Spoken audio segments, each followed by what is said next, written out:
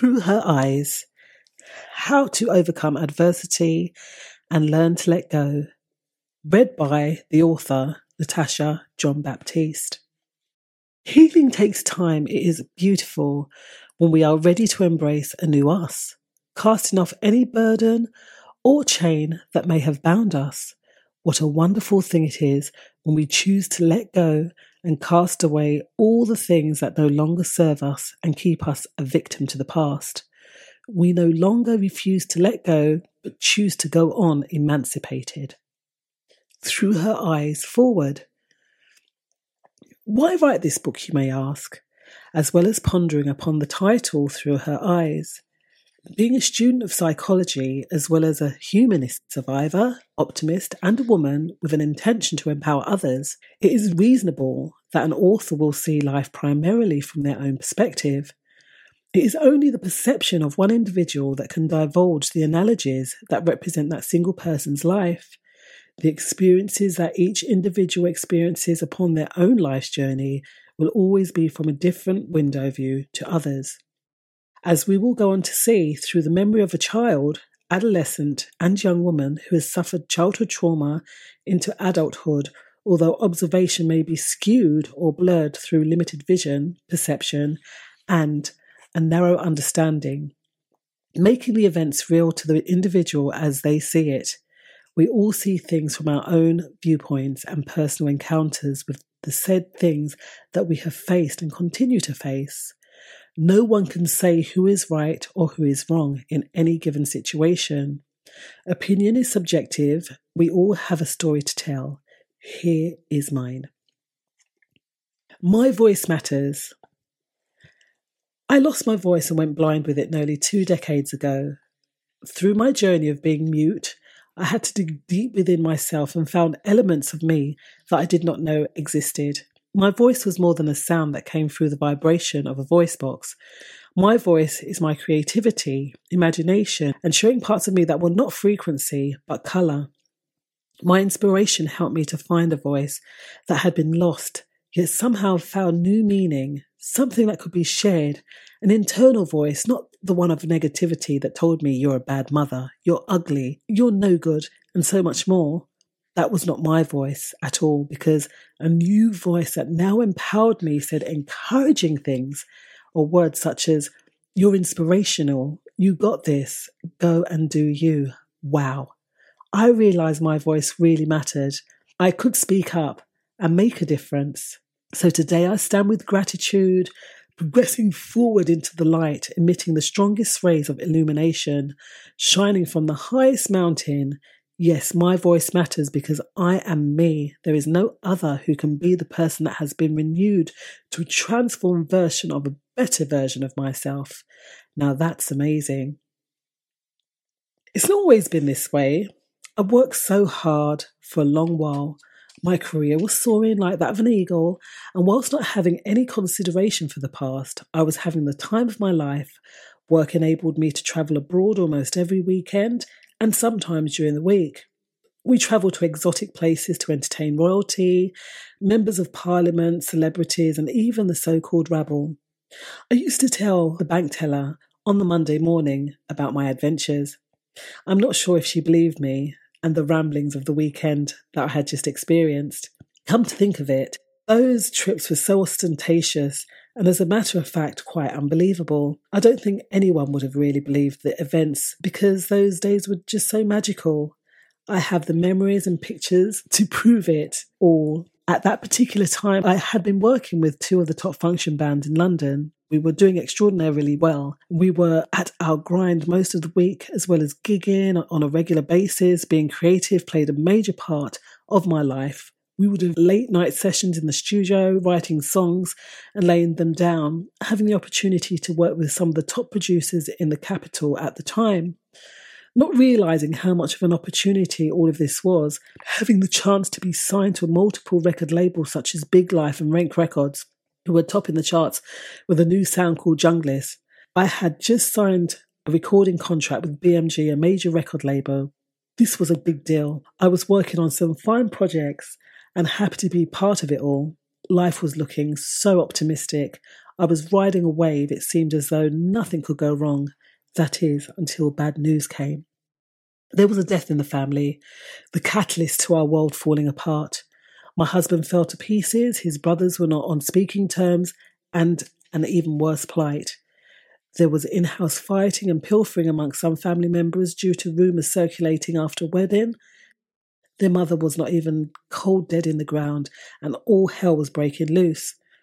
This was having a big impact on my immediate family, as we were stuck in the middle of bitterness and grief.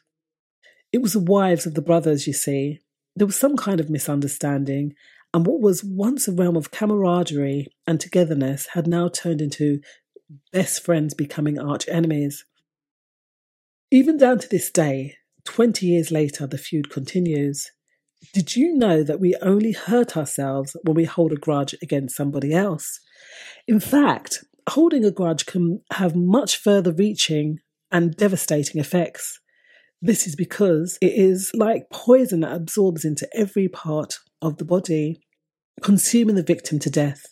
When we hold a grudge, it takes a lot of energy to maintain those negative emotions, as we have to hold on to the bitterness, anger, and resentment to remain in such an unforgiving state will only impact on the individual holding the resentment, resulting in weaknesses physically. It may seem like a hard thing to do, but letting go and moving on is the only cure for this. Whatever we do in life, even in the small things, it is a constant practice. If we practice an art, be it singing, painting, or dancing, on a daily basis, we thus master the craft. It's the same if we practice holding a burden or a grudge. When we display unforgiveness and hate, we become good at that too. If we know people or have friendships that harbour any signs of a grudge, this needs to be quashed and addressed as soon as possible. If the person does not want to let go and fix what seems to be a burden to them, then we need to walk away from what could eventually turn into a toxic environment. This is why it's fundamental to take check on ourselves and the role that we play in our relationships. Firstly, the most important relationship we should all try and maintain is the one that we have with ourselves. Secondly, is the relationship that we have with other people. We can have lasting and positive impact with everyone that we come into contact with. Watch from the wings. It takes no time if we are observant enough, that is, to see how the people that we acquaint ourselves with treat others. Overall, if required, be a soul that can function quite easily without the need of validation from other people. Be a person who forgives easily. There are no winners on either side of a grudge. Be the bigger person. Also remember that it is all right to walk alone. We do not always need to have an entourage to make our way through life. Keep in mind that if we choose to walk alone, that we are in the best company, that is, the best of ourselves. Our mindset, heart set, along with our soul set, enables us to function at a high level of self-awareness and understanding. This means that when we take time out to reflect on every ounce of our being, getting to know what makes us function at the levels that we do, what makes us happy, what makes us sad, what takes us out of a happy state, and what puts us into a happy frame of mind. Do not confuse self-awareness with selfishness and ignorance. The opposite of this is to be self-absorbed. When we become self-absorbed, this dulls our emotions and thus can lead us to overlooking the people around us. This may block out natural exchanges that are necessary to function in healthy relationships. Another danger is that of internalizing our hurt. Even so, though it may seem to those around us that we are functioning as ordinary, they may not recognise our pain. My husband did this and began to lick his wounds in secret, leaving me out in the cold alone. He did not speak much and carried his hurt and pain around as baggage for a long time. This in turn led down a path of depression. It began to take over me, and for some strange reason my voice stopped working. From then on, I began to speak into existence a lie that I lived for more than 16 years. My life hung in the balance, and I tried to take it. Come with me on a journey where I will tell you how overcoming experiences of despair, loneliness, abandonment, and many other traumatic incidences moulded me into the person that I am today. Every negative mark can be erased once we have the right tools to combat those demons that may plague and frighten us into submission. Being human gives us the opportunity to rise above whatever life throws at us, giving the pains and unforeseen circumstances a kick up the arse. Enabling us to move into brighter and sunnier terrain. It's an ebb and flow that is life. How do we rise up to the challenge? We all have the survival instinct, so how do we use it? Go the distance and have the will to survive. Eye of the Tiger. Chapter 1. Childhood. Where did it begin? Born to Jamaican parents where, for most part, my father was absent, I do not remember much of my childhood until around 6 years of age. I was in an attic room being forsaken by my mother into the hands of strangers. Our mothers are the first example of attachment, and there is an invisible bond that ties us together, but not everyone has that privilege. I recall it being quite a big room with 2 bunk beds side by side at a dormer window, and on the other side of the room there was a porcelain sink. Imagine a young child who was crying, feeling lost, lonely and abandoned, not comprehending the reasons why. All of a sudden, a young, tall, skinny, blonde boy seemed to appear from out of nowhere. He uttered 2 sweet words, "Don't cry." I gazed at him blankly with huge tears in my eyes, which by now had begun to roll down my cheeks. He reached into his t-shirt and put his hand under his armpit, pumped his arm up and down, and began to make a really funny squeaky noise that made me laugh. He put me at ease, and the tears subsided. After that occurrence, I do not recall ever seeing that young man again, all the days that my siblings and I remained there at that children's home in Bexhill. Because I never made any friends, it meant that loneliness always seemed to linger around me.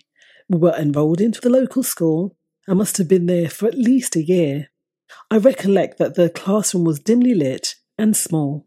The teacher was accommodating and sweet.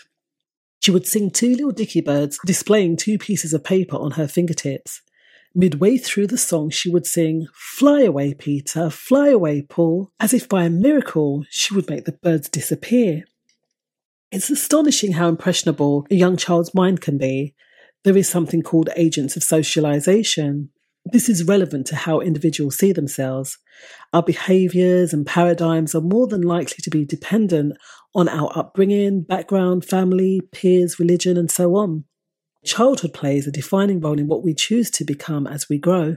Childhood is where all of the conditioning begins. It is an amazing time for our growth, and it moulds us into a form of what we have seen, heard, and felt. Can that form be remoulded, or are our beginnings a prerequisite of our outcomes in the future? Does our upbringing or updragging mean that we are destined to failure with no hope of change for the next generation? For some, they can never get over childhood, meaning, to a certain degree, some individuals saw things that scarred them for life, and they have not been able to break the cycle. Yet others, they observed and learnt not to duplicate the same mistakes their parents and influence made upon them, breaking generational curses. By not having a mother or father's presence, we can survive without it. A mother is a woman who births us, yet there are surrogate mothers, other women who will take up the mantle and look out for our well-being. We can have many women who are our mothers, even more so, many others who may have had a traumatizing time, who have remoulded themselves into remarkable people that, regardless of the trauma they experienced, have used their know-how to encourage and empower those that may feel overwhelmed. Equipping those in a position where they may feel trapped, but once given the necessary tools, they can find a way to become emancipated. We are humankind, and no matter what, the most resilient of all creatures. We are bionic, meaning that we can be rebuilt to superhuman strength and the capability to stand where we were once fragmented and uncertain. We can heal where the hurt has penetrated, and we can regrow even though we might have been trampled down. I remember I would stand in that playground of the familiar school and beat the chalk duster to release all the chalk that had been erased from the blackboard. It brought me a sense of comfort. And in those moments, it was all about the chalk being released up into the ether that mattered to me, and I would watch it rise and disappear. I'm not sure how long my siblings and I were in that children's home, but what I do know is that a spring and a summer season passed, and it was a dark night when the social worker came to take us back home. Exercise, symptoms and feelings of childhood neglect and abandonment. I feel. How do you feel? Problem checklist. Tick the boxes that apply to you. Yes, no, sometimes or never. Negative feelings. Anger, sadness, guilt, shame, mistrust of others, constraints to closeness, fear of abandonment. Check your answers. Yes, it is time to work on releasing those feelings. No, you are doing well. Sometimes we all get overcome occasionally. Never, you have worked through your feelings. If you are feeling any of these negative emotions, they can be overcome. In the next checklist, we can work towards feelings and being better regardless of how our emotions make us feel now. Overcoming feelings of childhood neglect, solution checklist. Recognize that you can live fulfilling life regardless of your past. Be mindful and send them on their way. The negative symptoms can be dissipated with working on them one at a time and asking ourselves, why am I holding on to this? It's a daily endeavour to live in the moment whenever negative feelings arise. Take a moment, acknowledge them, and then send them on their merry way. It is an everyday practice to maintain our mental health. Live minute by minute, hour by hour, day by day, month by month, and year by year. Living in the past cannot change anything. Dwell on what is amazing about you. Overcoming negative feelings and becoming a better version of ourselves is a constant work in progress. Individuals can overcome these feelings through application and implementation on a daily basis. Start today and mark your progress throughout the year. We all have perception. Looking at the things from different angles can give us a different view. A child's perception is that their mother left them. A mother's perception is she had to escape the domestic abuse. A social worker's perspective is to save the child from the destructive environment. Think on this. In our adult lives, there may be residual symptoms due to the feelings of being rejected or abandoned at a young age. They present themselves as problems. We can learn from the situation. Acceptance, survival, resilience, and surrogacy. Chapter 2. Child Sexual Abuse. They weren't always that short and ugly to me. When I was younger, the men in my life seemed like giants. They were powerful, they were beautiful, until one did the unthinkable and took away what belonged to someone else. My innocence had been marred. So many used to come and go, and Mum's door was always locked. I hated it, the fact that I would knock and she would never answer. I used to run my fingers down it, feeling the thickness of the barrier that separated us, in hope of some form of acknowledgement. I would stand there for ages, listening for life on the other side, but to my disappointment, there was none. She never came, and for the best part, she too was absent. I do remember good moments, and would sometimes see my mother struggle, although never understanding the bigger picture. As a child, we can only comprehend what our world is telling us. We grew up in the 70s, and the area in which we lived was predominantly inhabited by white folk. Black people were up against the National Front, along with many other issues, including poverty, neglect, and divorce in those days. My mother was a single parent of 4. She was a young mother and had to do what she had to do to survive. Mum used to fly out to the States on business regularly, so we were often left with either a neighbour or a babysitter. On this occasion, she left us with her boyfriend. Yes, he was the one that I spoke of in the opening of this chapter. It was once taboo to speak of sex, and those who take advantage of the vulnerable, especially persons who insidiously lurk in the bounds of our own 4 walls. As I said, Mum had her fair share, but she was young and beautiful, a head-turner and somewhat preoccupied. On this occasion, she had travelled, leaving us in the incapable hands of this unapproved and unvetted paedophile. I told my brothers about what was happening, as it started to become a nightly thing whilst my mother was away. This man would carry me from my bed into hers and touch me with the Gollum's touch. You know, Gollum from the Lord of the Rings. I was scared, petrified and disgusted. Thankfully, it only lasted as long as my mother's journey. One day, my brother let it slip when we were speaking of a journey to Wales that I had just returned home from. I was speaking about an experience of a stallion copulating with a mare and the size of its appendage.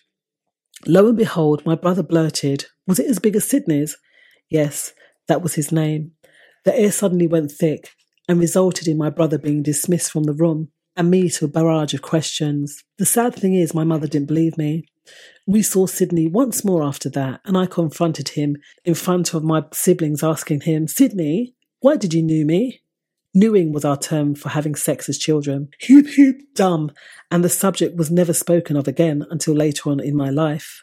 I also had the experience of a male babysitter sneaking into our bedroom one night and asking it if he could lick my private area. I venomously resounded, "No!" He left the room sheepishly. As crazy as this may sound, at least he asked and respected my decision and did not forcibly take what did not belong to him. Nevertheless, this man was our regular babysitter. I saw him some years later on the bus and felt automatically repulsed at the sight of him. I did not even greet him as the memories came flooding back, disturbing my spirit. He looked old and dishevelled, as well as ill and overweight. Regardless of being uncomfortable in that moment, I did not hold on to the thoughts. Once I got off the bus, I shook off the memory, the feeling, and any emotion attached to my childhood ordeal with him. This is one way in which healing takes place, remembering the past, not allowing it to infiltrate our thoughts, feelings, and emotions. Learning to do this is of great value as you practice not holding on to the hurt. This will enable you to progress forwards, allowing one's past to not affect you in a negative way. Dwelling on the past experiences can inhibit our progress, especially if we continue in what I call the goldfish bowl or cow mindset. The goldfish bowl mindset is that of going around and around in the same environment with nowhere to go. And the cow mindset is that of regurgitating and chewing on the cud. By us going over and over things or mulling over what has already occurred and been digested is unhealthy, unproductive, and keeps us in an unmovable mode of thinking. Symptoms of sexual child abuse in adulthood. Problem checklist. Yes, no, sometimes or never. Anxiety, depression, poor general health, low self-esteem, loss of confidence, post-traumatic stress, self-harm. There are more symptoms that are associated with sexual child abuse and many contributing factors that will aid in our recovery. Being a victim of it can stay with us throughout a lifetime. Seeking help and having the right mindset for change can aid in positive healing process. Overcoming the abuse. Solution checklist. How can you implement these things in your life to aid in the process of your own growth? Have a routine of self-care. Process the traumatic experience. Understand that you can move on in your life. Forgive yourself first. It was not your fault. And seek advice. Think on this. We all heal in our own time. Every so often, we may get the feeling of anger that comes up. It is natural to feel this way. Nevertheless, make it your aim not to dwell on the negative emotion, but learn and implement the tools that you have learnt to use and move on from it. Use your experience as a tool for growth and helping others. Chapter 3. Accept the no. Living in the ghetto had its downside, but oh, the upside was beautiful. The family spirit, you know that, amongst friends, regardless of who was related to who. We were all family. The older kids watched out for the younger kids, and the younger kids amused the older ones. There was a sense of community, and that is where the love was. When I was about 8 years old, the young, tall, dark and handsome boy from the neighbourhood 2 doors removed from ours was my first love. That first feeling of emotion and longing swaddled me. He was also my second experience of rejection. I used to get my siblings to hold him down so that I could get a quick smooch from him. He would squirm like a worm and fight his way out of their clutches. My siblings would laugh at him and eventually set him free. I don't think that it was total rejection. Maybe it was shyness on his part and inexperience that did not allow him to cross over to the mark of being comfortable with girls. Young men have their own issues too. Lack of understanding and fear holds most people back from what they really want. In our minds, it's easier to hide our feelings than to confront them. In an ideal world, we would approach whatever holds us back instinctively. However, it's the fear that prevents us from taking the steps that we want to our happiness. The best thing to do is to stop hiding and be truthful to ourselves. It's all right to show our feelings, and if for some reason those feelings on the part of the other person are not reciprocated, that too is acceptable. Do not be afraid of being hurt. The hurt does not last a lifetime. Take, for instance, if you buck your toe on the door frame. Yes, it's painful initially, yet the pain subsides after a while. In the case of being told no, when you look back, you realise that moving on was a good thing. Because someone tells us no, do not look at it as rejection. A no answer may not be what we want at the time, but it may well be that the universe is telling us it's not what we need in that particular moment. That no may well have saved us from a life or moment of heartache. Feeling the no in that second may have stung us, but living with something that was or is not for us might well have damaged or restricted us even more. Accept and embrace the no, as it builds a person's character and is a stepping stone to the next yes. How do you handle being told no? Fill in the box with people who have told you no to get clarity on how you felt then and how you feel now. Who told you no? How did you feel then? How do you feel now? Who have you said no to? How did you feel then? How do you feel now? Realisation. It's hard growing up without any parents. Mum had left the country on a long-term basis and Dad had long ago abandoned us. My neighbour's mother took me in. She let me sleep in the same bed as my first love. By now we were older kids. I awoke one night to the feeling of him fondling me in a place that belonged to someone else. I whooped his backside and told him to never touch me again. I no longer felt the need for my siblings to hold him down anymore. He had by now come out of his shell and was taking his claim to my intimacy. But by now it was too late. I no longer had an interest, and besides there was no emotion, no love lingered. Was it really love in the first place? Can you be in love at 8 years of age? He was more like a brother to me by this stage. The tide had turned. Now the realisation was that the rejection was not clarified, and I now in turn rejected back. We, in turn, may say no too. Things change. We all say no. Think on this. Problem. Someone has told you no. Solution. Remember, for everybody who says no, there will be someone who says yes. This is a no slate on our character. All of us have said no at some time or another. Chapter 4. Shoulda, woulda, coulda. Denying our opportunities can lead to regret. Moving forward, the person that shunned and hid their true intentions as regards to love now say to themselves, how I miss their smile. They never knew how much I deeply loved them, and now I guess they never will. All of this because fear got in the way of them taking the opportunity that may have led to long-term happiness and fulfillment, or on the flip side, maybe not. Even so, living with regret through our fears and not saying what we really mean equates to only one side of a conversation never being spoken. There are two sides to every conversation and every relationship. In the case of a man, he has his downsides growing up with a mind that he always has to be strong externally yet weak internally as a bad foundation. Being true to yourself and understanding your feelings and emotions, but not feeling ashamed, is your birthright. Conditioning tells young men to be strong, but there are some situations in which you cannot be strong all of the time. It is a human nature to get emotional looking back.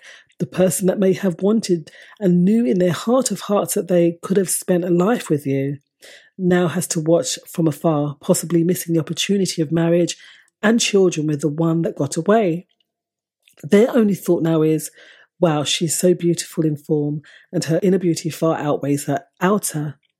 Or he's such a beautiful spirit with an amazing family. I'm living proof of an ignoramus. My youth duped me into believing the lies. Being shy did not help my situation either. I used to secretly love someone but gave up on the chance of exploring that relationship through fear. What will happen if you face the fear and do it anyway? Write down the pros and cons to the last question posed on the last page. What are your fears and how will you conquer them? Pros and cons.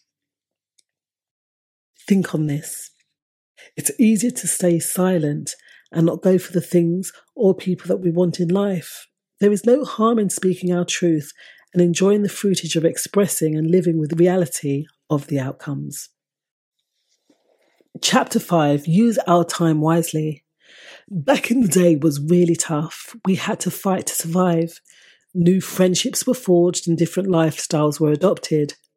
At 14 years of age, I already had 2 cleaning jobs, which were my mainstay. Thanks to my lovely neighbour, she was such a good woman whom I say was a lifesaver, a surrogate mother who looked out for my well-being. Had it not been for her, I do not know where I would be today. Having someone that is in your corner creates a circle. The beautiful thing is that we can all choose our circle, and the people within it can create a village mentality. The village mentality is that everyone within that village will look out for all whom live there. Auntie and I would meet every day to go and clean the offices in the city. They had a funny smell, that of coffee and paper mixed together. My job was to wash the coffee cups of the nonchalant office workers who could not be bothered to clean up after themselves. I would then vacuum around the desk and empty the bins quite monotonously, a monotonous task, yet the reward of payment was needed given our circumstances. Having to fend for oneself at such a young age was a challenge, yet I had to eat and buy things for school. Being self-sufficient at that time was of the utmost importance. The office was about 15 to 2,000 square feet with back-to-back desks lined up in rows. Even at that age, I often wondered how people coped in such dreary places. Those that sat in these seats were more than likely face to face with someone that they did not even like, get on with, resented or loathed. When dealing with everyday life and situations, do we complain or see good in the situation that we find ourselves in? The world is made up of all sorts of different people, some of whom may not know how to interact with others, some loud and obnoxious in possibly a way that offends us. Some we get on with and some we avoid. That is the environment of an organisation. I too was there for a purpose, and so to the people that worked in that office. The lights were too bright due to the ceiling being full of fluorescent bulbs. I'm a lover of natural sunlight, and I cannot say that there were any desks near any windows, and if there were, the Venetian blinds saw to it that no natural light was going to shine through. I did that job for a while, and it helped make me see that I did not want to work in an office of that magnitude when I was grown. Not that there is anything wrong with working in that capacity or that environment, but in my individual case, that was the choice that I chose to make. We all have choice and preference. That is one bonus on life's journey. Ask yourself questions. Stay as I am, or what do I need to do to change things? So yes or no. Am I happy doing what I'm doing? Am I living inside my comfort zone? Can I do more with my life? Once you've drawn your conclusion, remember there's always a way out. If things are not tallying up for us, table on the left, does fear hold you back? If so, why? If so, remember that fear can be faced and overcome. This will enable us to discharge and have The belief that we are more than the circumstances that we find ourselves in. There is a time before and after the day job for us all to realise our dreams.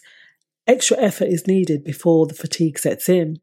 Even though we may be tired, there are still 24 hours in the day to work out at our dreams, even if we do have a 9 to 5. How valuable is your dream over work, rest, sleep, repeat? Utilising travel to work can help. Do we buy the time to read in the interim and compile ideas? What about listening to motivational talks, thus moving us to taking positive action? It's quite amazing when we dig past the surface, step outside that comfort zone and start. By starting, we are well on our way to making of a great future, that of our dreams, goals and desires being met. Society always seems to try and make conformity appealing. The reality is a great majority do, but our burning ambitions get put on layaway and paying the bills becomes priority. We know deep down inside of our hearts that we could be getting so much more out of our lives. On this life's journey, there are no rehearsals or curtain calls. This is it. One life to manage, so how can we get the best out of it? Are you building others' dreams or working on yours? Table others' dreams, how are you helping them achieve theirs? Your dreams, what are you doing to accomplish them? Think on this. If you do have dreams and aspirations, they can be met with forethought and diligence. If you truly do want to accomplish your childhood dreams, work on them, otherwise you will end up building someone else's vision. Chapter 6, Homeless. I was a bit of a wanderer from 13 years of age. My mum had left for Jamaica, leaving 4 children with her husband, our stepdad, who really had no desire in looking after 4 strays.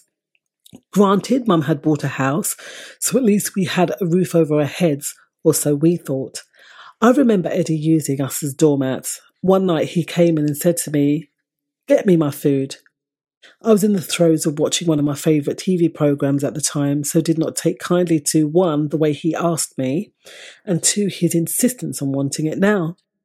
Given the fact that this man had hit me in the face with his belt already, and my mother did nothing about it, I could not stand the sight of him. Hence I went downstairs to warm up the pots on the stove, since the microwave had not quite come into existence yet. I proceeded to go downstairs to continue being entertained by my TV show whilst waiting for the food to warm up. Eddie got angry and bellowed at me, yelling, "I want my food now!" In my mind I said, "Okay, you want it now. I'll give it to you now." The food was not fully warmed up yet. I began dishing it up in its cold state straight onto the plate.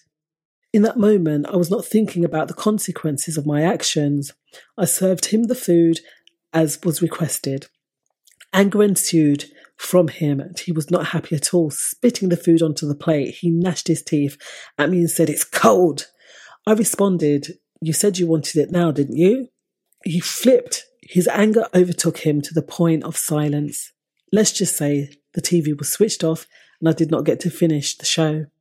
Not long after that, Mum could not have been gone longer than a month. He gave us all our marching orders.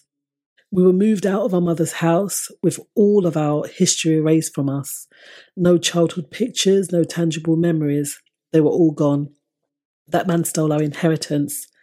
In that case, the man who my mother married was a fraud, and there are lots of people out there like that who will use you for what you have. He proved his true colours, and in the 11th hour he still lives up to the title of waste man, having no standards down to this day. Who's in your corner? Write down a list of your associates, friends and family. Gauge your relationship with them and ask these questions. Friend or foe? Do they show concern? Do they just take from you? Do they check in on you? Do they upbuild you? Do you have a two-way conversation? Fortunately for us, my mother had kept her old flat where we had grown up. I often wonder what would have happened had she not. We would have definitely been out on those unforgiving London streets. We were in the old flat for at least a year or so, because I do recall a summer and a winter passing, At that time, we were struggling. My brothers were at a boarding school in Stevenage, so it was my sister and I that were living in the flat. It might have seemed cool not having any parents around, yet I can reassure you that it was discombobulating, to say the least. However, this is where my guardian angel from next door stepped in to help, as I noted before, getting me a cleaning job and some form of wage. I don't know how I managed to go to school and maintain some kind of normalcy because I noted that my siblings were having troubles of their own. Thankfully, my younger brother stayed in school and did the best that he could, only returning for the school holidays. My brother, that is born next in line to me, chose to leave school. He was only 12. All that I can say is that there must have been some almighty force vowing for us to survive, because for a period of time we all seemed to fare well. This is until some undesirable acquaintances that my sister had met started to visit the flat on a regular basis. Not long after this, I had split up with a guy that I was seeing, whom subsequently started to date my sister. It was at this time that her ex asked me out. Of course, I turned him down and continued on as best as I could. He started hanging around the house with my brother, and I even remember him offering me a line of cocaine. Thank goodness I declined that offer. It's quite dismaying the influence that others can have upon us. They can leave a profound effect on our lives. The film Lady Sings the Blues comes to my mind when I think of that situation of being offered drugs. Had it not been for that film, another story may well have ensued, one that could have led me down another path, culminating to another life. This is down to the choices that we make. There are some courses of action that we do not need to take, yet influence, peers, circumstance, and our own strengths can determine positive or negative outcomes. The choice is and will always be ours. Choices. Do I make good choices? List. Choice. Yes, no. Outcome. How did things work out? At this stage, things were getting tougher by the day. My sister and I were at loggerheads, and our family were now becoming an undesirable nuisance around the neighbourhood. My sister would play music so loud at any time, night or day. The neighbours eventually got a petition together to get us evicted. One person's behaviour can lead to others facing harsh consequences, and in this case, we were kicked out of our childhood home. Imagine that, being evicted twice in the space of a year or so from a home that my mother had bought and the home that we had grown up in.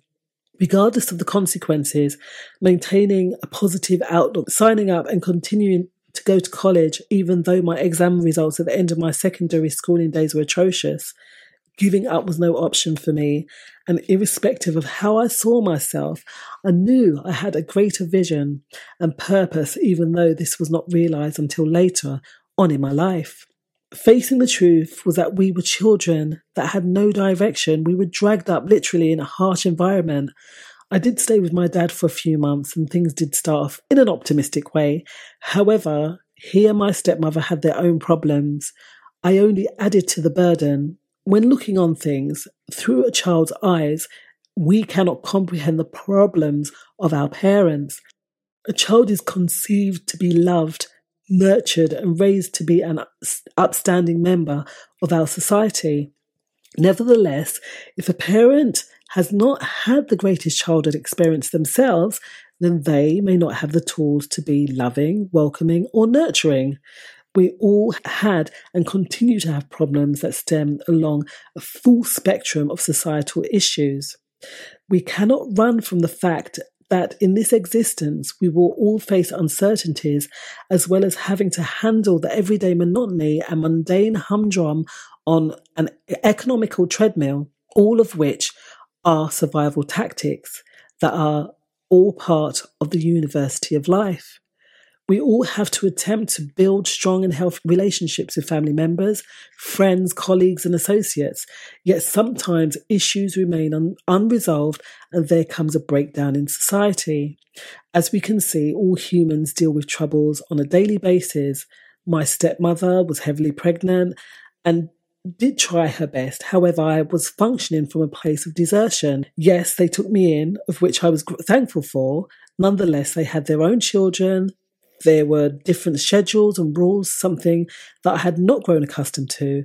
I had to adhere to living with a family that had been absent for practically most of my life. There was too much fragmentation, so that living arrangement was terminated. It was a choice that I had to make. Thankfully, we had a really good social worker, Mrs. Neville, who had been with us for many years whilst growing up. She helped us out immensely, and looking back, even though our circumstances were not the greatest, there was always someone there in our circle to help us. Childhood into adolescence was challenging, yet it gave me a sense of maturity and a willingness to help others. When we as individuals suffer, we can empathise with people and go on to encourage them to use their stories to empower individuals that may be in the same position that we were once in. We did finally get somewhere else to live after spending some time in hotels in Finsbury Park. I've been homeless 3 times in my life.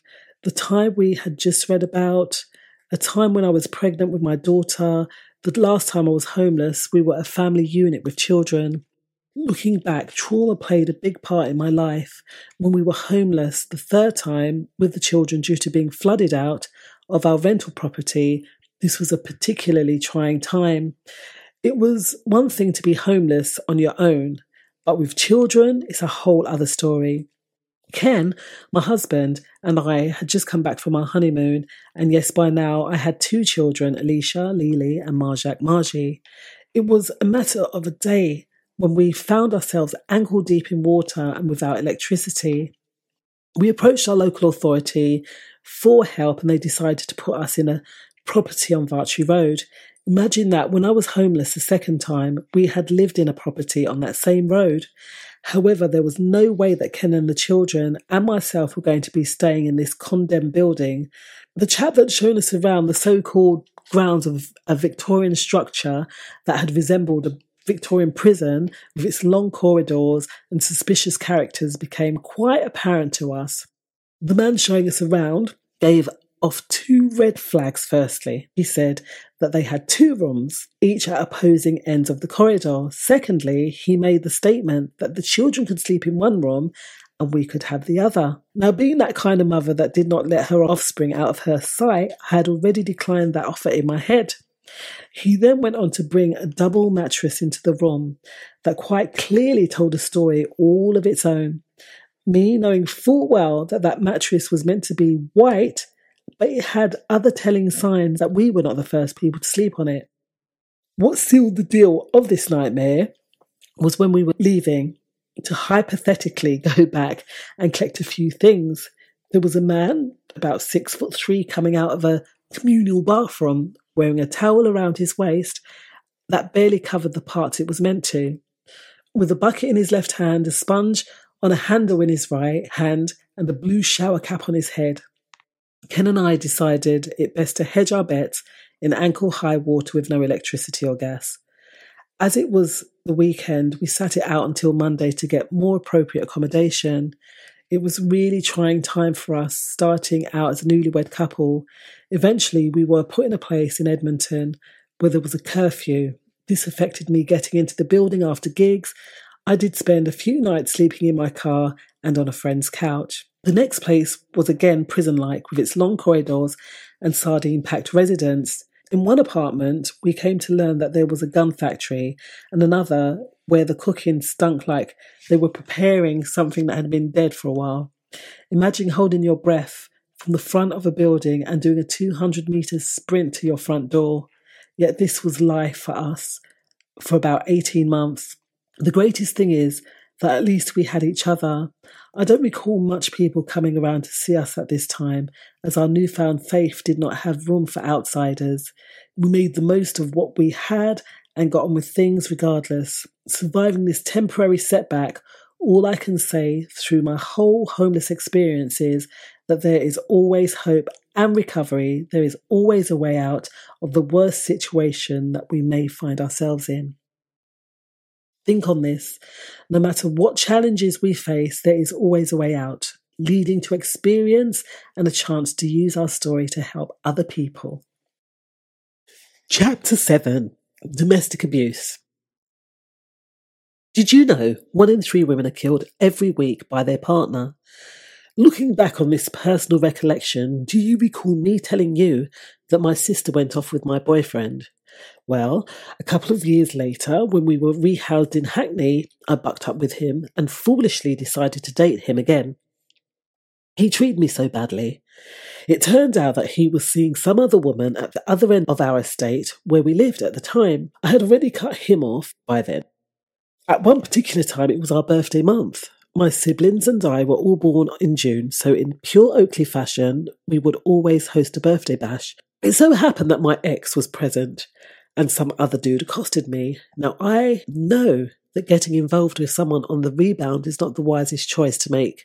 However, this guy asked me out, and our first date was a Tuesday after the party. Now, me being a feisty 17-year-old that had decided to pay a visit to my ex's girlfriend's house to return, in air quotes, some things, a fight ensued. Sadly, fighting is not one of my strongest points, therefore the outcome resulted in me being bitten by their pet dog under my breast. This left me ending up in A&E with a bruised ego and a new boyfriend. Being brutally honest with myself, there was no real attraction, love, or commitment to this man, and for a while I just went along with dating him. Over time, I noticed that he could be quite possessive. This is where the danger lies, when we ignore facts and red flags that are evident, yet we continue in the facade, which can lead to dangerous outcomes. We need to act on having better judgments and quashing the inevitable regardless of how the feelings or love may have grown. In this case, it would lead me down a rabbit hole that thankfully did not take me too long to get out of. It started after the party at his parents' house. Everyone was a bit hungover, especially his father. I was wearing one of his tops that revealed a bit of side boob. Reaching up to give his father a sip of water, he screamed at me, exposing blood vessels in his neck and making me fully jump out my skin. "Cover yourself!" His family seemed quite shocked and left me feeling extremely embarrassed. I ran out of the room. That was the first stage leading to darkness. I did not note what had happened as something bad, but did not like being made to feel so self-conscious in front of all those people. The abuse lasted for at least 2 years, progressively escalating, firstly with a light slap and eventually leading to a full-blown out thump in the face, a black eye and bust lip. The thing is that it erodes away at your character and crushes your confidence. Before I met him, I was singing, I was with a band, writing songs and having the time of my life, young, carefree, and progressing towards womanhood. Having said that, I had a whole lot of growing up to do. Loss of freedom can happen instantaneously without you even realizing it. Meeting the wrong person can put you onto the road leading to disaster. It does not take too long for an abusive person to get inside of an unsuspecting love interest's head, manipulating, gaslighting, and making them feel as if it's all their fault. Never lose the fight. The damage need only be temporary and not a life sentence. See the signs and take the steps to get out whilst you have a fighting chance. That is, as long as no full commitment has been made and you have no real vested interest, that is pregnancy or a roof over your head, provided by the perpetrator, and yet still there is a way out. In my case, I had some fight left inside of me, and I realised that getting out was my only option. Can I be brutally honest with you? Although these things were happening to me, it did not resonate, as I was not accustomed to being treated so badly. The closest I got to some form of mistreatment was from the first boyfriend I had prior to this one. He clearly demonstrated that he was a waste man through his cheating and emotional abuse. But as for this one, he was my first real meaningful relationship, or so I thought. Growing up, I had no example of what it was meant to be like. My father was not the greatest example of how a man should treat a woman, but my stepfather was my greatest example of how a woman should be treated. He had patience of a saint and was so gentle and mild, so I did have a little inkling. Realising that I was in an abusive relationship was not even a thought that ever crossed my mind. I recall that I told him that I wanted to go to college, but he rebuked me and said that in no uncertain terms was I going. By this time, we had a child together, so my guess was that in his eyes, he felt that he had ownership over me. This is another thing. When we are young, we are so carefree in the decisions that we make. In some cases, nothing would ever hold us back from the things that we truly wanted to do. Warning: a teenager has no fear, no forethought, just impulse. There's no insight to the repercussions that may come with the actions that are taken, and that is where experience is truly the teacher.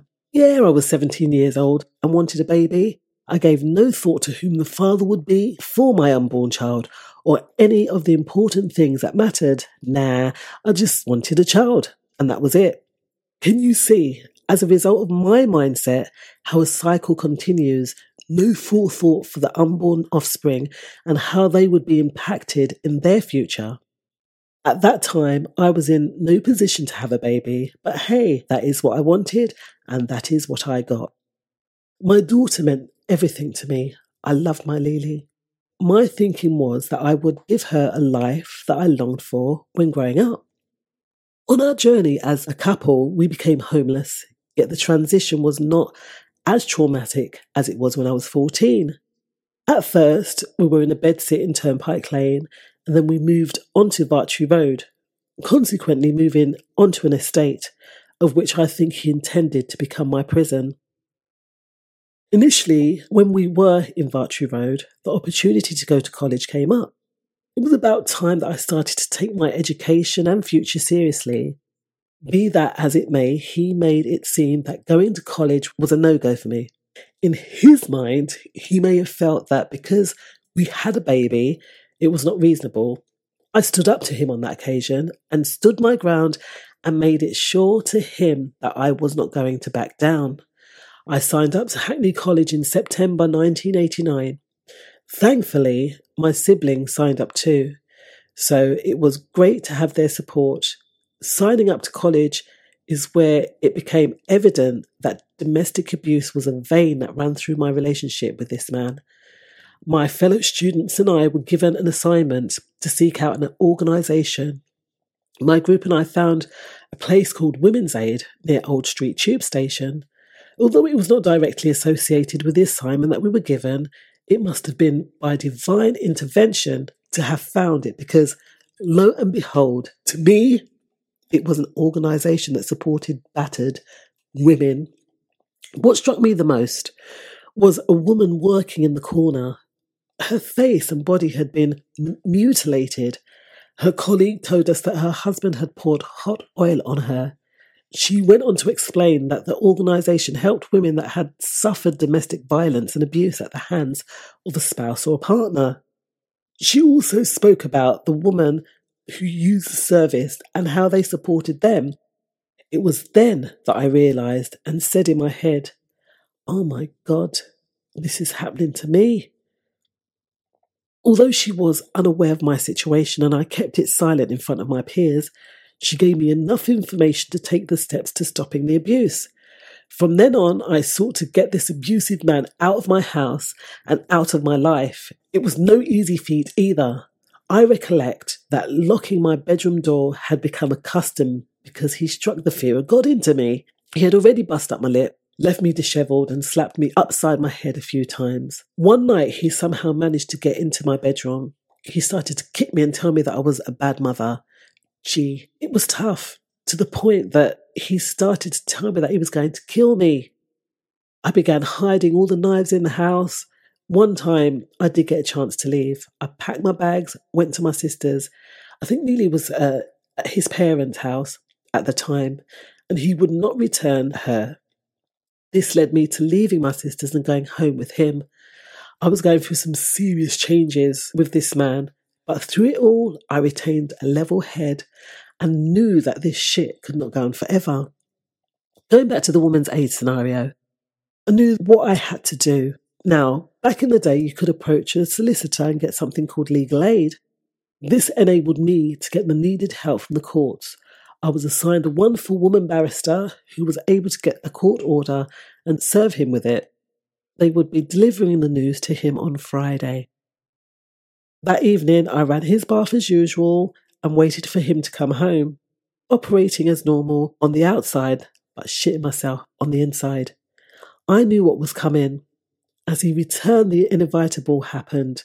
He could not have been at the apartment more than 10 minutes when he opened the door. "Are you such and such?" "Yes, I am," he replied. The man serving him the papers was brief and straight to the point, saying, "You need to gather your things and leave the premises immediately." He was stunned momentarily and then shouted, "You bitch!" In my heart, I was relieved, but still recanting and hiding in the living room so as not to be in the way.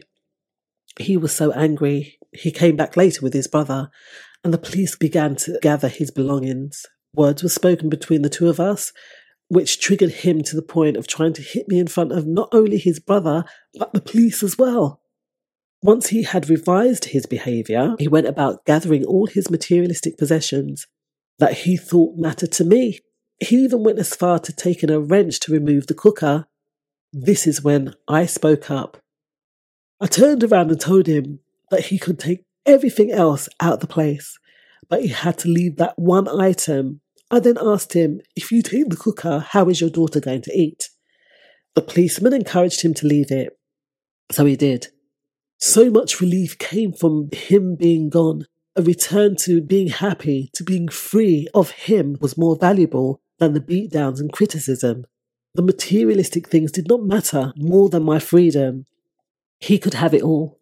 Freedom was short-lived, however, and I still feared for my daughters and my safety. On occasion, he would stalk and follow me around, being everywhere I turned. Once he cornered me in his car. I cannot remember what was said, but he screeched off in a rage.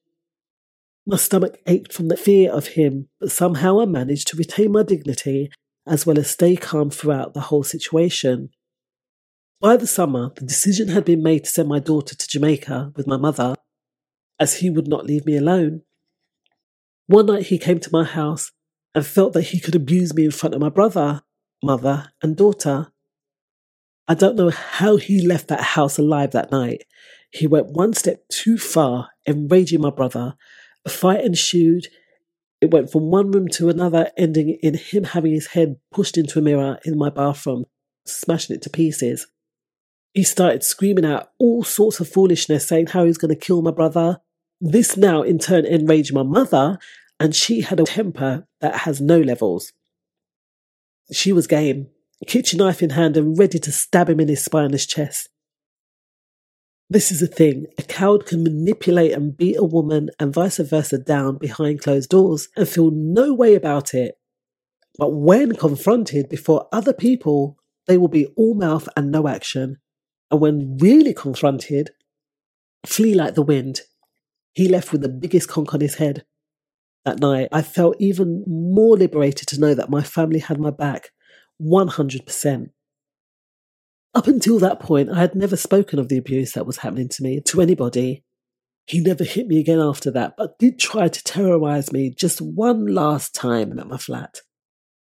Trying to kick my front door down, shouting and screaming all sorts of obscenities. But for all of that, he made one big mistake, that is, putting his hands through my letterbox. I was so anxious in those days that I started smoking, and on occasion, as he terrorised me, I was pulling long and hard on that Benson & Hedges fag. As I saw his scrawny fingers come through the letterbox, I burnt that bastard's hand with my cigarette, and from that day on, he never touched or bothered me again. What solidified his wickedness, though, was the day that I sent my daughter away to stay with my mother abroad. I did not have the fare to take her to the airport. He wallowed in his smugness as he held her in his arms, kissed her head at the window on that Virgin train, and teased me with the thought that he would see her off from Gatwick Airport and I would not be able to take the train beyond Victoria Station. As much as my heart ached, my thought was, it is only for a time. She will be back with me soon. If you are a person being abused by your partner, please speak to someone as soon as possible. There is hope out there and many organisations that are fighting in your corner. Abusers will use many forms to manipulate a situation and may even stoop to the gaslighting and narcissism. They will use children as weapons and even try to turn your own family members against you. When dealing with someone that is this way, one has to be strong-willed and independent, as being dependent on an abuser can be a dangerous place for the abused. Never allow someone to take your liberty and feel the need to have you as a homebody unless that is your will. I found it extremely difficult when Lily was away from me. It was a very low and depressing period in my life. Having college and finding new friends helped me to cope with those anxious moments. Finding myself again and trying to create my true identity helped. I was able to spend time in getting to know myself.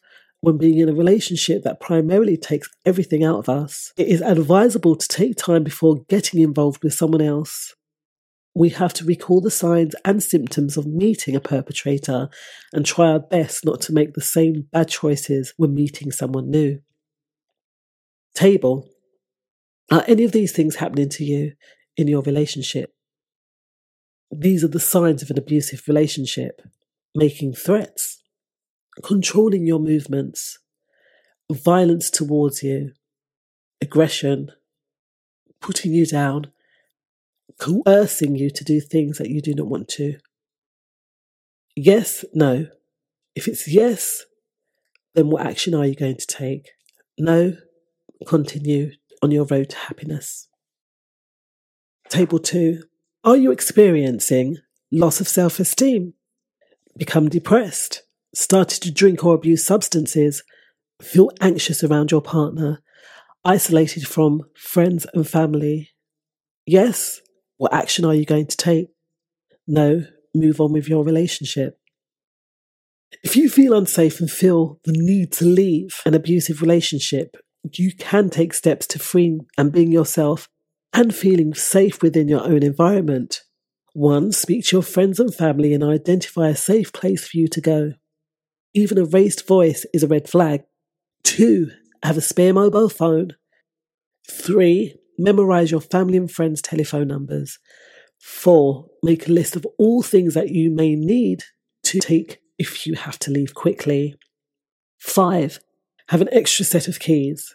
6. Keep all your documentation on an external hard drive. 7. Approach a local family court. 8. Use a library to do some research if possible. 9. Do not tell your partner that you're going to leave. And 10. Once you have made the decision to leave, as hard as it may be, do not return to the toxic environment. Think on this. Nobody owns you. There is always a way out. No one has any right to put their hands on you. No person that loves you will hurt you. You are worthy. Chapter 8. The Almost Now. Do you remember the film Shrek when Donkey asked him about who he was? Shrek defined himself as an onion. Identifying himself as an onion is a great analogy. Can you relate? Layers, circles, stinging eyes, turns, highs as well as lows. Many years had now passed and gone. My past no longer hurt or haunt me that much anymore. The only downside to me was that I compartmentalized these things, leaving a void and many unopened boxes in my subconscious mind. When we fail to deal with underlying issues, this can have a negative impact on what our future deals out to us. It's better to take the time to analyze and comprehend how various stages in our lives have impacted us, to deal with the things that have made a lasting impression on us, be them good or be them bad. This is where growth happens and maturity sets in by this stage. I went from entertaining royalty to going blind with my voice. I could not understand it. There was no problems in my life per se, yet something undeniably must have been affecting me without me having any idea of it. I was a wreck and wanting to end it all without having any idea as to the reasons why. I sat one night with a handful of pills, And no, it was not a cry for help. In fact, I was all cried out and ready to end it all. You see, it can be difficult to take criticism when it once ruled as king. It's one of those hard pills to swallow. In this case, it was someone that I had been working with for around 3 years. She told me I was washed up and that I wasn't cutting it. Do you notice that people take pleasure in kicking you when you're down? How they lavish in making you feel bad about yourself, not taking into consideration your emotions and feelings? There are a lot of people out there like that. Those who couldn't care less. They know how to hurt you without thinking about the consequences and anguish that their actions may leave upon us. We do all the time, speaking without thinking, not realizing that what we say may push someone to the crag of despair. Self-care at this juncture is of the utmost importance, because if we do not care about ourselves, we are likely to be trampled on by others, as tumbleweed is blown around by the breeze. Their insensitive remarks and statements can have a profound effect on our mental health. On hindsight, and with some heartfelt reflection, I now know that it was jealousy on the part of the other person, yet I allowed them to get beneath the surface of my already fragile disposition to infect me with their own lies, perceptions, and own insecure feelings. Those harsh and negative words ruminated in my head as I sat there in the dark with my husband, always the voice of reason at my side. Tears running down my cheeks, ready to call it a day without any foresight or idea of the consequences that would follow if I managed to succeed in my endeavour. Music was my life. The year now 2000, I was a far cry away from the former woes and life was going pretty well. Yet at this stage, I thought it was all over. As I sat there, I asked myself, what am I going to do now? Even my own mother cursed me, saying these cutting words, you used to sound like a bird, but now you sound like a frog. That was a deep stab of a knife. I mean, if your own mother can curse you and give no sense of relief, that's your world done right there. Of course I had the right to end it all, didn't I? I had tried to take my life on more than one occasion during that period, and when we used to go shopping, one of my intentions was to buy tablets with the notion of killing myself. In the meantime, and with those continual thoughts, I was able to function just above the line of insanity. It was a tough time, and in my mind's eye, it was so hazy, trying to see through all that mind fog. Having good friends made the path a little bit smoother, yet the road that is life is one that we travel alone, regardless of everybody around us. Keeping busy, being involved in various projects gave me some comfort. It dawned on me to buy a PC that would enable me to produce my own music. However, my confidence had taken such a pounding to the point of being beaten to death. And after a sabbatical, away from gigging, the opportunity to work at a school came up. But gazing at the wage slip on my first payday stunned me.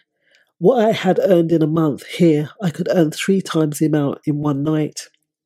Nevertheless, I folded up the slip, put it in my pocket, and just got on with it.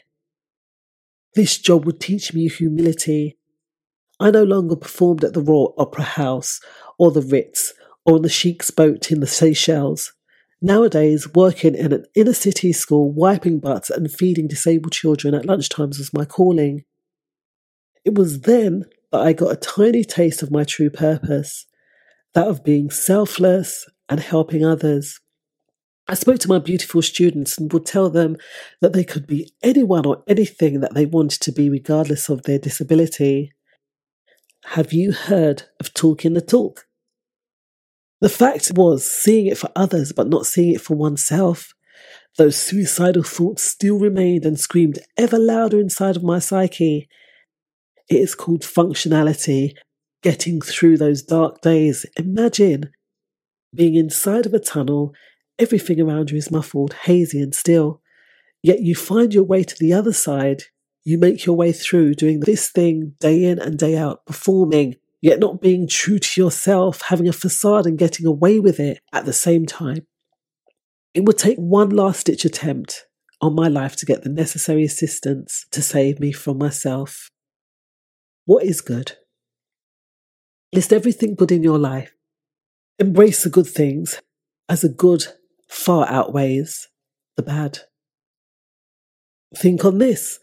Life is worth living. If we had ended it all, there would be no new beginnings. Chapter 9. Do you worry about what people think? This is a deep-rooted disadvantage that is unconsciously inherent inside a lot of us.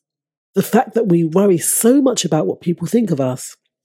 This was one of my own preconditioned childhood beliefs, worrying about what people, God, and the postman thought of me. What people would say, what God would do. I would do more for others because of my fears to the detriment of gaining something positive for myself. This only led to disappointment, being overly concerned that if I did something outside of the non-existent box that so many of us are confined inside of, or operating outside of the zone of comfort where others fear to tread, feeling that if I stepped outside of the norm, this would be condemned to a life of damnation. She questioned, "Why should you care?" I said, "I don't know." The counsellor said, "Do they pay the rent of your mind?"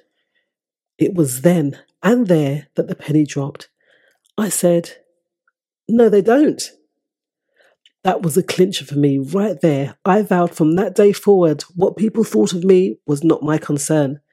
It was time to evict all those negative and unnecessary people, things and situations that brought no sense of quality or enhancement to my existence. It was now time to take control of my life back. On occasion, those thoughts of not being good enough do resurface into my subconscious. Nevertheless, I put those demons to sleep with a fuck off and leave me alone. Those words ward them off straight away. Those voices and other people don't own the rent of our minds. Be sure to make sure that those negative expressions and opinions are not allowed to take up residence inside of your head. Warding off negative thoughts and replacing them with good. What do you do to ward off negative thoughts? What do you do to celebrate positive thoughts? Create a new word for yourself to get rid of any negativity. Use it every time that you sense any ounce of negative vibration surfacing. It is an anchor to balance your emotions and mindset in a moment of insecurity. Think on this. Knowing the level of our worth is much more significant than what people suppose of us. How people see us is from their perspective. People operate out of their own preconditioned ideas and beliefs. Chapter 10. All of our stories are different. What got me to that point was extreme depression. I had never felt like that before. How could something you cannot see make you feel so damn bad? What made it worse was that religion played a major part in solidifying the negative emotions. Being a firm believer in God, going to Christian meetings on a regular basis and devoting a lot of time to evangelical work was no remedy. I was in severe physical and psychological pain and riddled with guilt. I had no answers or reasons why. All the people in the congregation would say was, "Keep going." Keep on going where? Or they would say things such as, "Keep your eye on the prize." What was the prize? Something that seemed a little too far off. I was in the here and the now, living a simple life according to scriptural teachings, but it did not prevent me from being riddled with the feelings of self-reproach. I continued on a devout path for a while, but the voice inside of my head kept on asking me why I was still there when it made me so unhappy. I then began asking and answering outwardly and realized that it was the fear and conditioned belief that kept me in the place that I had grown out of. What I was told: do not mix with unbelievers. We are all afforded the same opportunity no matter what walk of life. If we were all to take a bowl, scoop the water from the ocean, there would be an abundance for everybody. Yet, as a religious person, the belief was that good things were only for the chosen ones, and that we had to be seen to be busy for the kingdom. Nonetheless, I could see that regardless of what kind of people we are, the Almighty makes it rain on all of us with no discrimination. 2. Do not question, just do as you're told.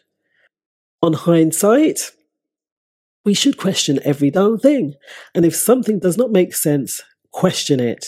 Look at the height, the depth, the breadth, and see if it is an equal equation that adds up. If not, then dig a little deeper. 3. Just be obedient to the instruction that is given. The universe gives the answers, not a man with a begging bowl. Everything that we want, have, or need comes from the source. We are the source and need to work in harmony with the things that we ask for. It's not about praying and waiting for God to do something. We have to be actively working towards the goal that we want to reach. 4. God will work it out. That is in question with being moved by our actions. No amount of praying and sitting down waiting for things will make it happen. In order to see change, we need to be the change we want to see. 5. Any negative voices in your head belong to the devil. Sometimes those voices are the ones that we have to listen to. We have an inside barometer that will indicate to us where we are on the road to life. The only negative voice that we want to avoid listening to is a voice that prevents us from making any form of progress in life. We know what our wants are, so work in line with the things that you want and not the things that you do not want. We were taught that we need to work in harmony with things that we ask for, yet the things that we asked for could not be for selfish purposes. They had to be the things heavenly, but nothing of the world or anything outside of the church. Only sustenance and covering. Anything outside of that would be wrong to ask for. Very confusing. From my observation, one can truly appreciate and give thanks to the universe that gives us all in full measure and equal share abundantly. If we do not tap into the abundance, it will be received elsewhere. Coming to learn that we are source and our thoughts are what govern our outcomes, having already given up a lucrative career with a European band and making many sacrifices to adopt a religious lifestyle, I now found myself in a position of deep depression, a mundane existence, and on the verge of madness. Seeing through the hypocrisy that was blatantly apparent, seeing how the ones teaching were not living such surrendering lives themselves. The hypocrisy was so clear, yet being busy in the Lord crowded out the reality. The only thing that was balanced was family life, having a supportive husband and 3 lovely children who never gave us much, if any, trouble, that is until the teenage years. My husband would work during the days. We were like ships passing in the night as I worked the night shift. We both had tight schedules as we were also practicing Christians and had to find the time for that too. Between worship, work and family, it was a tight boat. Things were going swimmingly and we were dealing and getting on with life. We were what seemed happy. However, there were conflicting beliefs that started to creep in. They almost destroyed our beautiful family. Reasons being that I have a son that did not fit into the Christian ideal, so he had been marked as bad company. I also have 2 other children that needed my attention, and amongst all of that, no will to live. With depression contaminating me like a disease, taking me to the depths of a chasm that had a deep descent, a dark cloud began to envelope our home to the point of loving and hating my husband all at the same time. We ended up kicking our son out from the home. This never felt right, but God came first, was the belief at the time. Marge would later tell me how he slept rough and had nothing to eat. "Son, you know you could always come here," were my words. But how could he when he felt so dejected?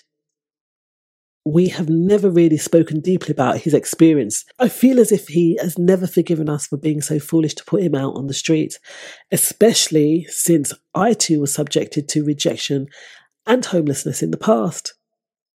We always did things by the book, or was it? In my head, the book is flawed. There wasn't really genuine support. Bit by bit, our family was ostracised, and by the time my daughter was ready to get married, I had already decided to leave. My mind never switched off. I was desperate. At this stage, all my friends were part of the Christian organisation that I belonged to. There was no longer any place for me. Mixing with outsiders was not advisable, so it left me with a question. Did I really have genuine friends, or were they just associates as long as I remained in the congregation? I told myself that I needed some release. There was a friend that I had not been in touch with for a long time, one that I felt I could hang with. Thankfully, my sister was still in touch with him and reintroduced us. He was slick and seemingly took care of our problems momentarily. He has a good way of clouding our judgment and making one feel good in an instant. However, Bobby effed me up. I could not walk. And if I was out of my mind before this, Bobby surely put me at the edge of the precipice that I spoke of earlier. I could not even see the bottom that was hidden in dense darkness. That sense of deep despair with nowhere to turn. This could have led me down a road where one could have easily got lost. I was not adept to smoking pot, and even though I had already decided to leave the Brethren, guilt engulfed me like a crashing wave. Nevertheless, I had to tackle it. It is all a part of life, and the decision was made. I would have a seat with God on the day of judgment about that episode. I was now choosing to cut out the middleman. Think on this. Do not be so hard on yourself. Your relationship with the Almighty is something personal. Take things to the Maker in secret. If we feel guilty in our worship, we need to find out the reasons why. Chapter 11. Who am I? During those dark moments, despair ruled as king. I was a victim, yet chose to walk away. There comes a point in one's life where we have to make some serious choices. I was 16 years in a place that really had no place for me. Religion in my eyes had no room for personal growth and no room for getting to know who I was as an individual. It was a mundane existence that almost turned me crazy. I constantly felt guilty for what I did not know. Overall, I could not stand most of the people that I was forced to be around, so started to get lost in the haze. I recall going to a meeting once with sinister intentions in my heart. At this time, Ken and I were having some marital problems. He was so aloof all the time. I felt unhappy, rejected and lonely. It so happened that I had a gig coming up but needed a musician to work with me on this night. I asked Ken to come along as a company to scout. Yet again, Ken did not feel the need to come, so I went on the recruitment on my own. I got to the venue early, but the saxophonist had not turned up as yet. I waited for a while, and some arrogant guy came up to me, rolling my eyes into the back of my head. My one thought was, who does he think he is? I was frustrated at his presence and really did not have time to entertain him. My whole sole aim and purpose of being at that venue was to hire a musician. Nevertheless, as the evening drew on, this person seemed to mellow. We started a conversation. Let's call him Mr. Barbados. He was very charming and had me won over by the end of the evening. Let's just say that I left that evening not only booking a saxophonist, but coming away with a love interest. It took only 2 weeks for this man to have me wound around his Bayesian finger, hence me saying earlier that I went to a Christian meeting with bad intentions in my heart, because as a family, we went to worship. But my mind was elsewhere. After the meeting, I dropped the family home and went about my business to meet, yes, that same man that frustrated me initially. I really was not thinking straight, and to be fair, Mr. Barbados, although very handsome and willing not to have my feelings or emotions at heart, he probably just wanted a holiday fling that would ease his ego. I was in a bubble of confusion and just wanted to be acknowledged by somebody. This is where self-recognition and love for who we are needs to be recognised by us as individuals. No real love will come externally if we do not love ourselves. I was looking for validation from the congregation, my husband and this fellow, but not looking for it from myself. That night, Mr. Barbados was not home. We had arranged to meet. We conversed momentarily on the phone. He expected me to wait close up to an hour for him. Thankfully, my self-worth was much more valuable than waiting for a man more than 10 minutes. A lifelong rule that I still keep to this day. So I chose to forego the meeting with him and made my way to a fellow worshipper's house, knowing full well how I felt in my heart and the desire that burned inside of me to be wanted by someone, even though I was unmarried and keeping things together. At my fellow believer's home, we spoke about superficial topics relevant to the faith, but I never divulged to her what had just happened prior to me arriving at her home. I was torn between the tormenting thoughts of wanting to be with this stranger because I did not know where to find my own happiness. A week later, I almost commit adultery, but that voice inside of my head said, I can't do this. I love God and I love my husband too much. I often look back and recognise that in those moments of despair, I had some form of control over my actions and chose what I thought at the time was the right thing to do. This was a first step on the road to making choices that I wanted to make, and no man or organisation would tell me otherwise. Once my daughter was married, I chose to leave religion and started my journey on the road to spirituality instead. Getting to know myself and seeing life from a whole new perspective, letting go of the guilt that man placed upon me and becoming accountable for my own actions, working things through with my husband. I spoke to him about the situation and we were able to move on and grow together. Think on this. We are all accountable for the things that we do. When it is time to meet our Maker, then we will know what true judgment is. Chapter 12, Turning Point. I happened to be in Waterstones, where it was noticeable to me that there was a lack of books dealing with Black history and historical figures, especially in the children's section. On the drive home, a concept came to me, books teaching children about their history. I got up and wrote 5 of them all at once. It never occurred to me that I would ever be a writer who now runs writers and publishers workshops, or that I would be a motivational speaker, radio presenter, and still singing. Really? Me? It was not even an afterthought. It's listening to the words that the universe is speaking. I heard them loud and clear, and there was a need and work directly in line with the inspiration and thoughts that infiltrated my mind. Words in action and no waiting for anyone to tell me to go, as a starter gun does in a race. We are all on the road to life and having every opportunity to recognize our purpose. All of this is healing process. All of this is part of the journey.